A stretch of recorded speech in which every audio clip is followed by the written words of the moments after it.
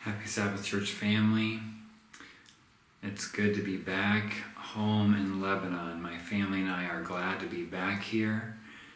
As you know, the first part of this year has been very difficult for our family when Katie's dad passed away in February due to stage 4 pancreatic cancer, which he didn't know about at all until February 12. And they gave him 2 to 3 months to live, and he lived only 12 days after his diagnosis. So after we got that news of his diagnosis, we quickly arranged to go to the States to be with him, and we're glad that we did. And because of the 2 to 3 month diagnosis, we arranged for Katie and the girls to come back at the end of 3 months to Lebanon. So their return ticket was scheduled for May 13 to arrive back in Lebanon. Meanwhile, I came back in March. After the funeral was over and everything was finished, I came back to Lebanon by myself. Before I came by myself, though, we had considered switching Katie and the girls' tickets so they could come back with me, but we didn't. We didn't know that COVID-19 was going to radically impact the world, close airports, affect travel in such a huge way.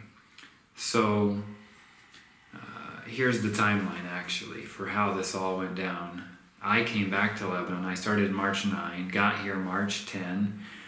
On March 11, the World Health Organization declared COVID-19 a pandemic. March 13, the U.S. declared COVID-19 a national emergency, and Lebanon's airport closed on March 19, just 9 days after I had arrived. And so after the airport's closure and the uncertainty of when it would reopen, we knew that my family's return to Lebanon, as planned for May 13, wouldn't likely happen. And with the global pandemic spreading fast, and world travel greatly disturbed, when I saw that the U.S. Embassy was arranging flights for U.S. citizens to go back to the U.S., we decided that it was best for me to go back and join my family during the lockdown and this time of uncertainty.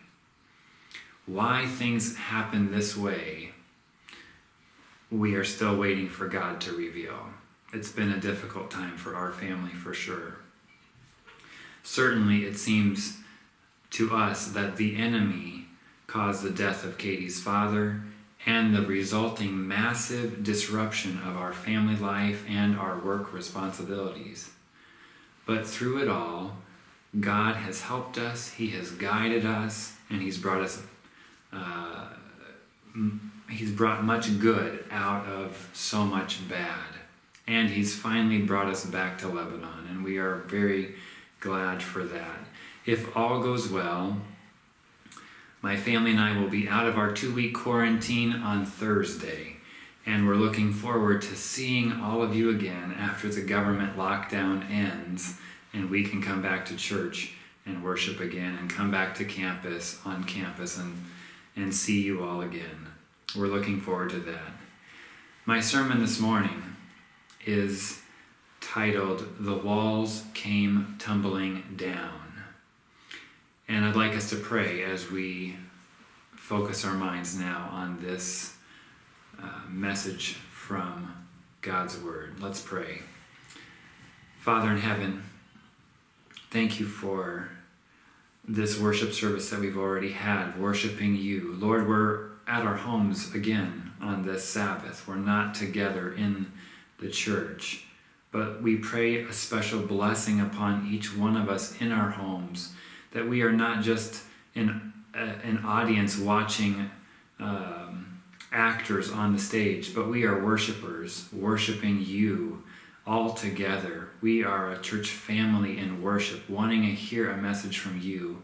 So please speak to us this morning, speak through me, that each person will receive the message you want to speak to them today. Please send us your Holy Spirit, Lord. In Jesus' name we pray. Amen. While we were in the United States, a very brutal murder took place in the state of Minnesota, which is where I was born, in that state. You may have heard the news. It went around the world. An unarmed black man named George Floyd was killed by police officers. It was captured on video by a bystander's cell phone. And when this video went viral, the U.S. erupted in protests, violence, and destruction. Floyd's death was not an isolated incident. Tragically, there have been other racial killings in the United States in the first part of 2020. Racism and prejudice against people of other skin colors or nationalities is hardly just an American problem. There are racial problems and prejudice throughout the world, including right here in Lebanon. Today's message will attempt to reveal the solution to racism and prejudice. I want to invite you to get your Bibles or look at them on your devices if you have it on your device. Open your Bibles to the book of Joshua. And we're going to look at Joshua chapter 6 and also consider the context of chapter 5, where the Lord, the pre-incarnate Christ, appears to Joshua as he is preparing to lead God's people into the promised land. Let's look at Joshua chapter 6 and verse 2 to see what God said to Joshua. What are the instructions he gave him? The Bible says in Joshua chapter 6 verse 2, "Then the Lord said to Joshua, 'See, I have delivered Jericho into your hands, along with its king and its fighting men.'" Now notice that phrase where the Lord says, "I have delivered." Doesn't that sound past tense? I have already done it? That's what it sounds like. Notice what the Bible commentary, Seventh Adventist Bible commentary, explains about this verse. The outcome of the divine prediction is so sure that it is stated as already having happened. That's why it uses those words, "I have delivered them into your hands." It's a sure thing. An expression such as this is called prophetic perfect and is used to emphasize the certainty of fulfillment. So, friends, this is a sure thing God is saying to Joshua. I have delivered them. It will happen. It's a done deal. As long as you obey me, it will happen. And the Lord continues in verses 3 and down to verse 5. He tells Joshua, "March around the city once with all the armed men. Do this for 6 days. Have 7 priests carry trumpets of ram's horns in front of the ark. On the 7th day, march around the city 7 times with the priests blowing the trumpets. When you hear them sound a long blast on the trumpets, have all the people give a loud shout. Then the wall of the city will collapse and the people will go up, every man straight in." These are the marching orders from the Lord to the new leader Joshua. If Joshua and his army obey those orders, victory is guaranteed. All the armed men, all the men of war, were not to even speak a word when they marched around Jericho. Wouldn't that have been hard? How long did it take them to march around that? They were not to speak. They were not to talk. And so they marched around the city once each day for 6 days. Not a word. They were obeying the orders from their divine captain. But the instructions for the 7th day were much different. This time, instead of going around Jericho just once, they were to go around 7 times. And on the 7th time, when the priests blew the trumpets, Joshua ordered the men to shout. And Joshua 6 verse 20 says, when the trumpets sounded, the people shouted, and at the sound of the trumpet, when the people gave a loud shout, the wall collapsed. So every man charged straight in, and they took the city. Joshua and his men were simply obeying God's directions.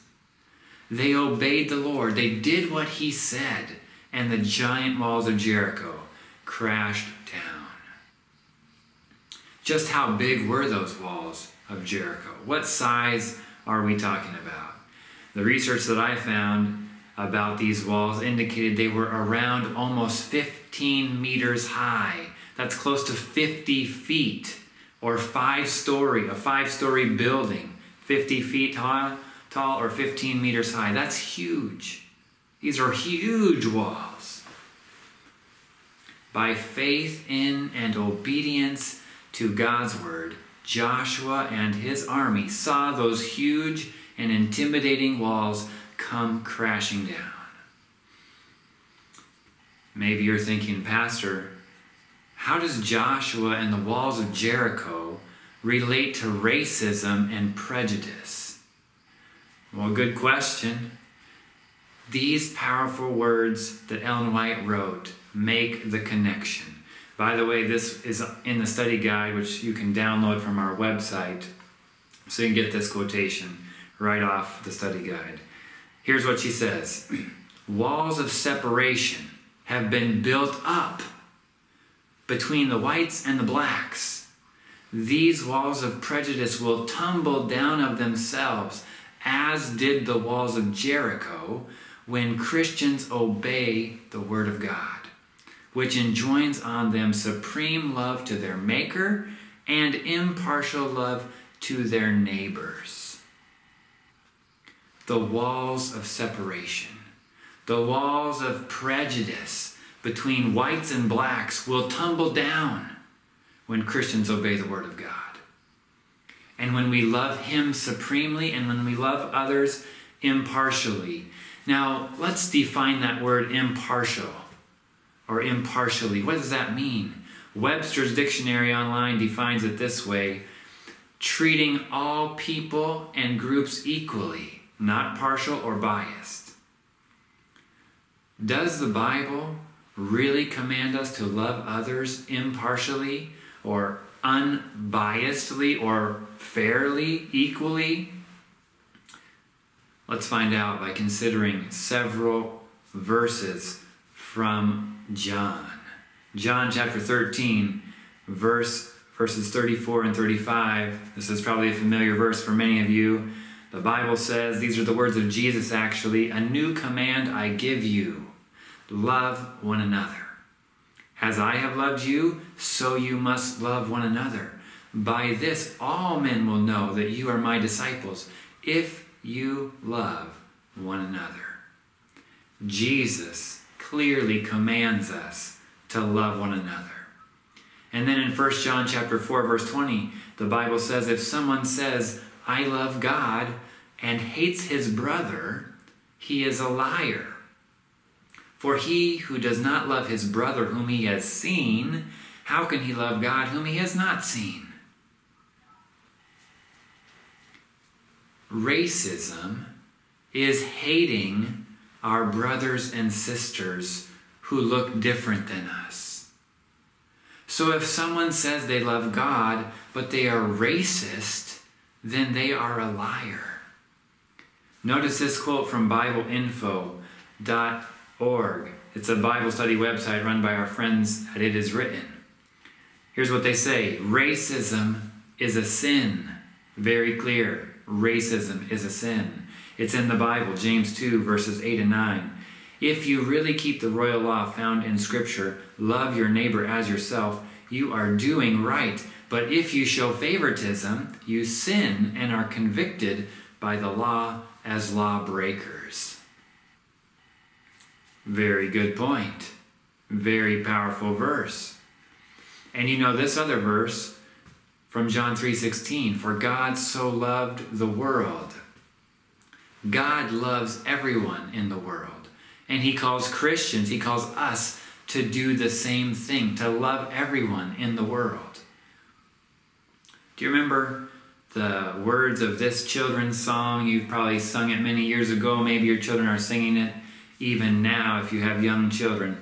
Jesus loves the little children, all the children of the world. Red and yellow, black and white, they are precious in his sight. Jesus loves the little children of the world.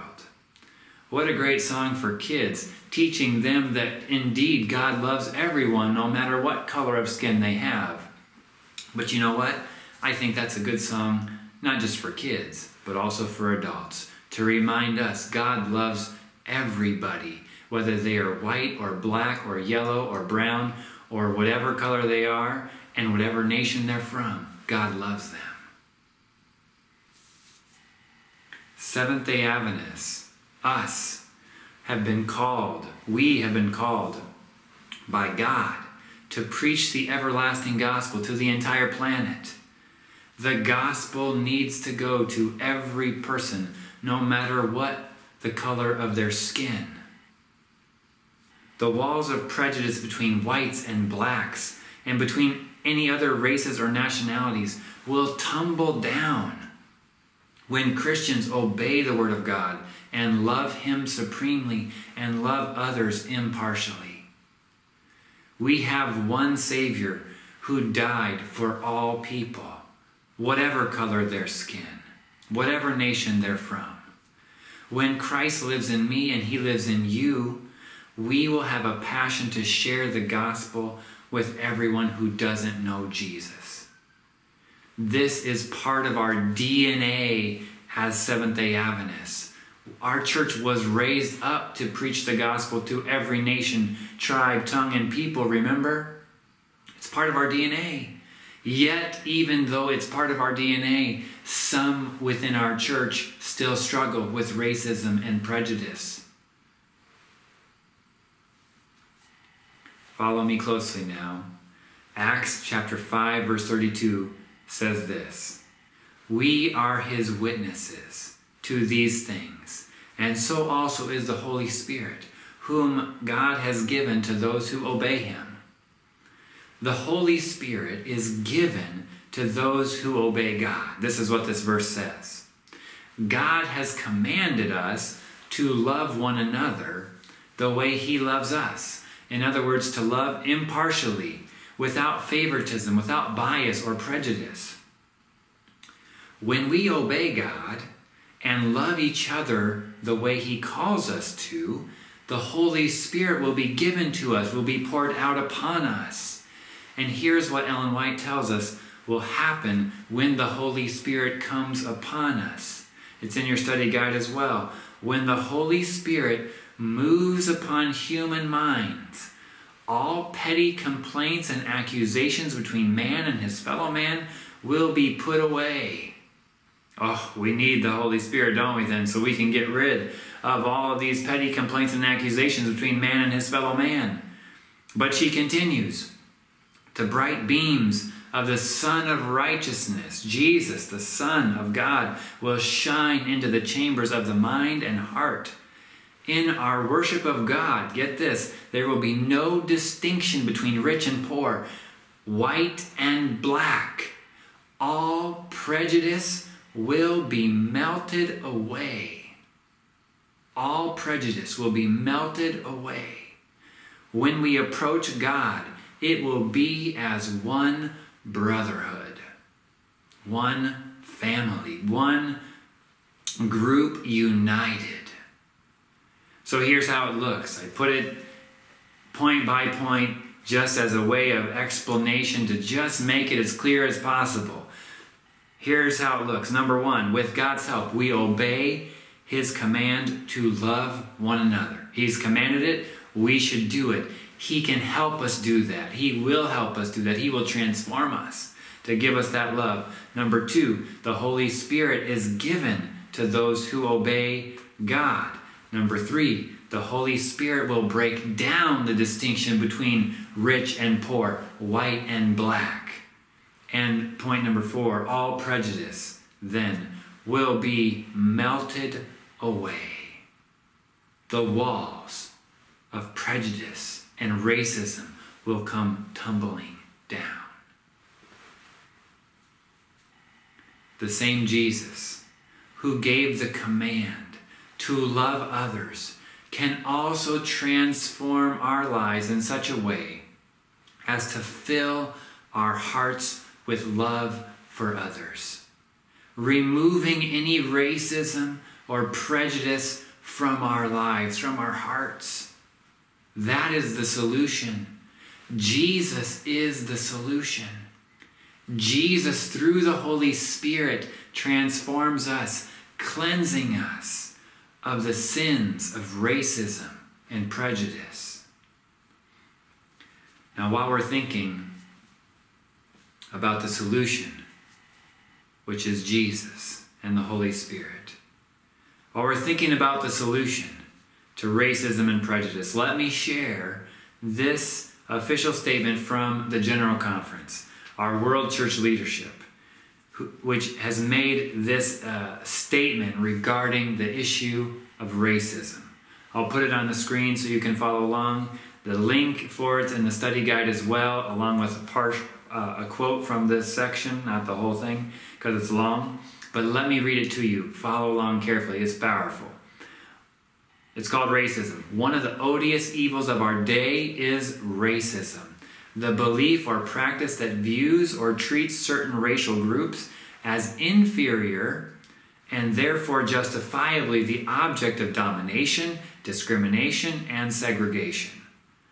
While the sin of racism, notice that, clearly defines racism as sin, while the sin of racism is an age-old phenomenon based on ignorance, fear, estrangement, and false pride, some of its ugliest manifestations have taken place in our time. The murder of George Floyd is a prime example of that. Tragic, terrible, awful. One of the ugliest manifestations of it taken place just 2 months ago. Here, coming back, we'll continue this. It says the Seventh-day Adventist Church deplores all forms of racism. The Seventh-day Adventists want to be faithful to the reconciling ministry assigned to the Christian church. That's an important point. Faithful to the reconciling ministry assigned to the Christian church. We'll come back to that. As a worldwide community of faith, the Seventh-day Adventist Church wishes to witness to and exhibit in her own ranks the unity and love that transcend racial differences and overcome past alienation between races. We'll come back to this. Scripture plainly teaches, it continues, that every person was created in the image of God, who made of one blood all nations of men for to dwell on the face of the earth. Acts 17, verse 26. Racial discrimination is an offense against our fellow human beings who were created in God's image. In Christ there is neither Jew nor Greek, Galatians 3:28. Therefore, racism is really a heresy and in essence a form of idolatry. For it limits the fatherhood of God by denying the brotherhood of all mankind and by exalting the superiority of one's own race. What a great point they're making there. It continues, the standard for Seventh-day Adventist Christians is acknowledged in the church's Bible-based fundamental belief, unity in the body of Christ. Here it is pointed out, and now they're quoting from our fundamental belief, in Christ we are a new creation. Distinctions of race, culture, and learning, and nationality and differences between high and low, rich and poor, male and female, must not be divisive among us. We are all equal in Christ, who by one Spirit has bonded us into one fellowship with Him and with one another. We are to serve and to be served without partiality or reservation. What a powerful statement. And I didn't share the whole thing with you. I just shared the key highlights. I cut out a few things, but you can read the whole thing if you go online. The link is there in your study guide. Let me highlight two vital sentences in the middle of that statement. Seventh-day Adventists want to be faithful to the reconciling ministry assigned to the Christian church. As a worldwide community of faith, the Seventh-day Adventist Church wishes to witness to and exhibit in her own ranks the unity and love that transcend racial differences and overcome past alienation between races. Indeed, we need that unity and love. God can help us to love and to overcome the past hostility between races. A vital part of that is apologizing for when we've hurt each other. Yes, we need to apologize for when we've done wrong, when we've done something in prejudice against some other person or other people group, or when we've done something that had any hint of racism in it. We need to apologize. Collectively as a church, individually as individuals.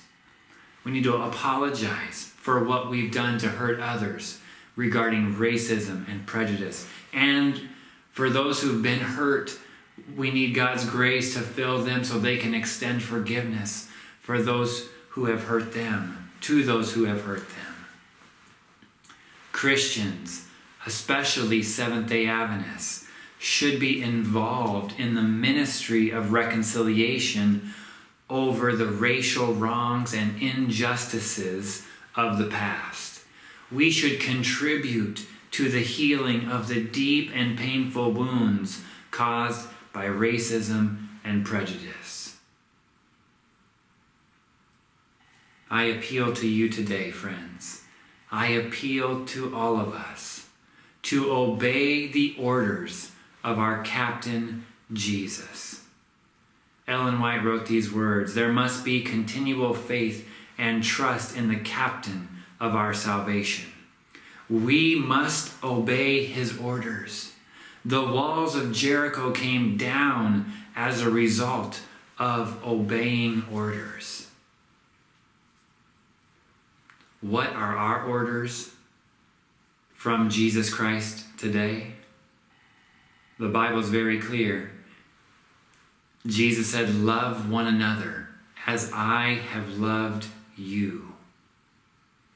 When we obey Jesus' orders and love each other, the walls of racism and prejudice will come down.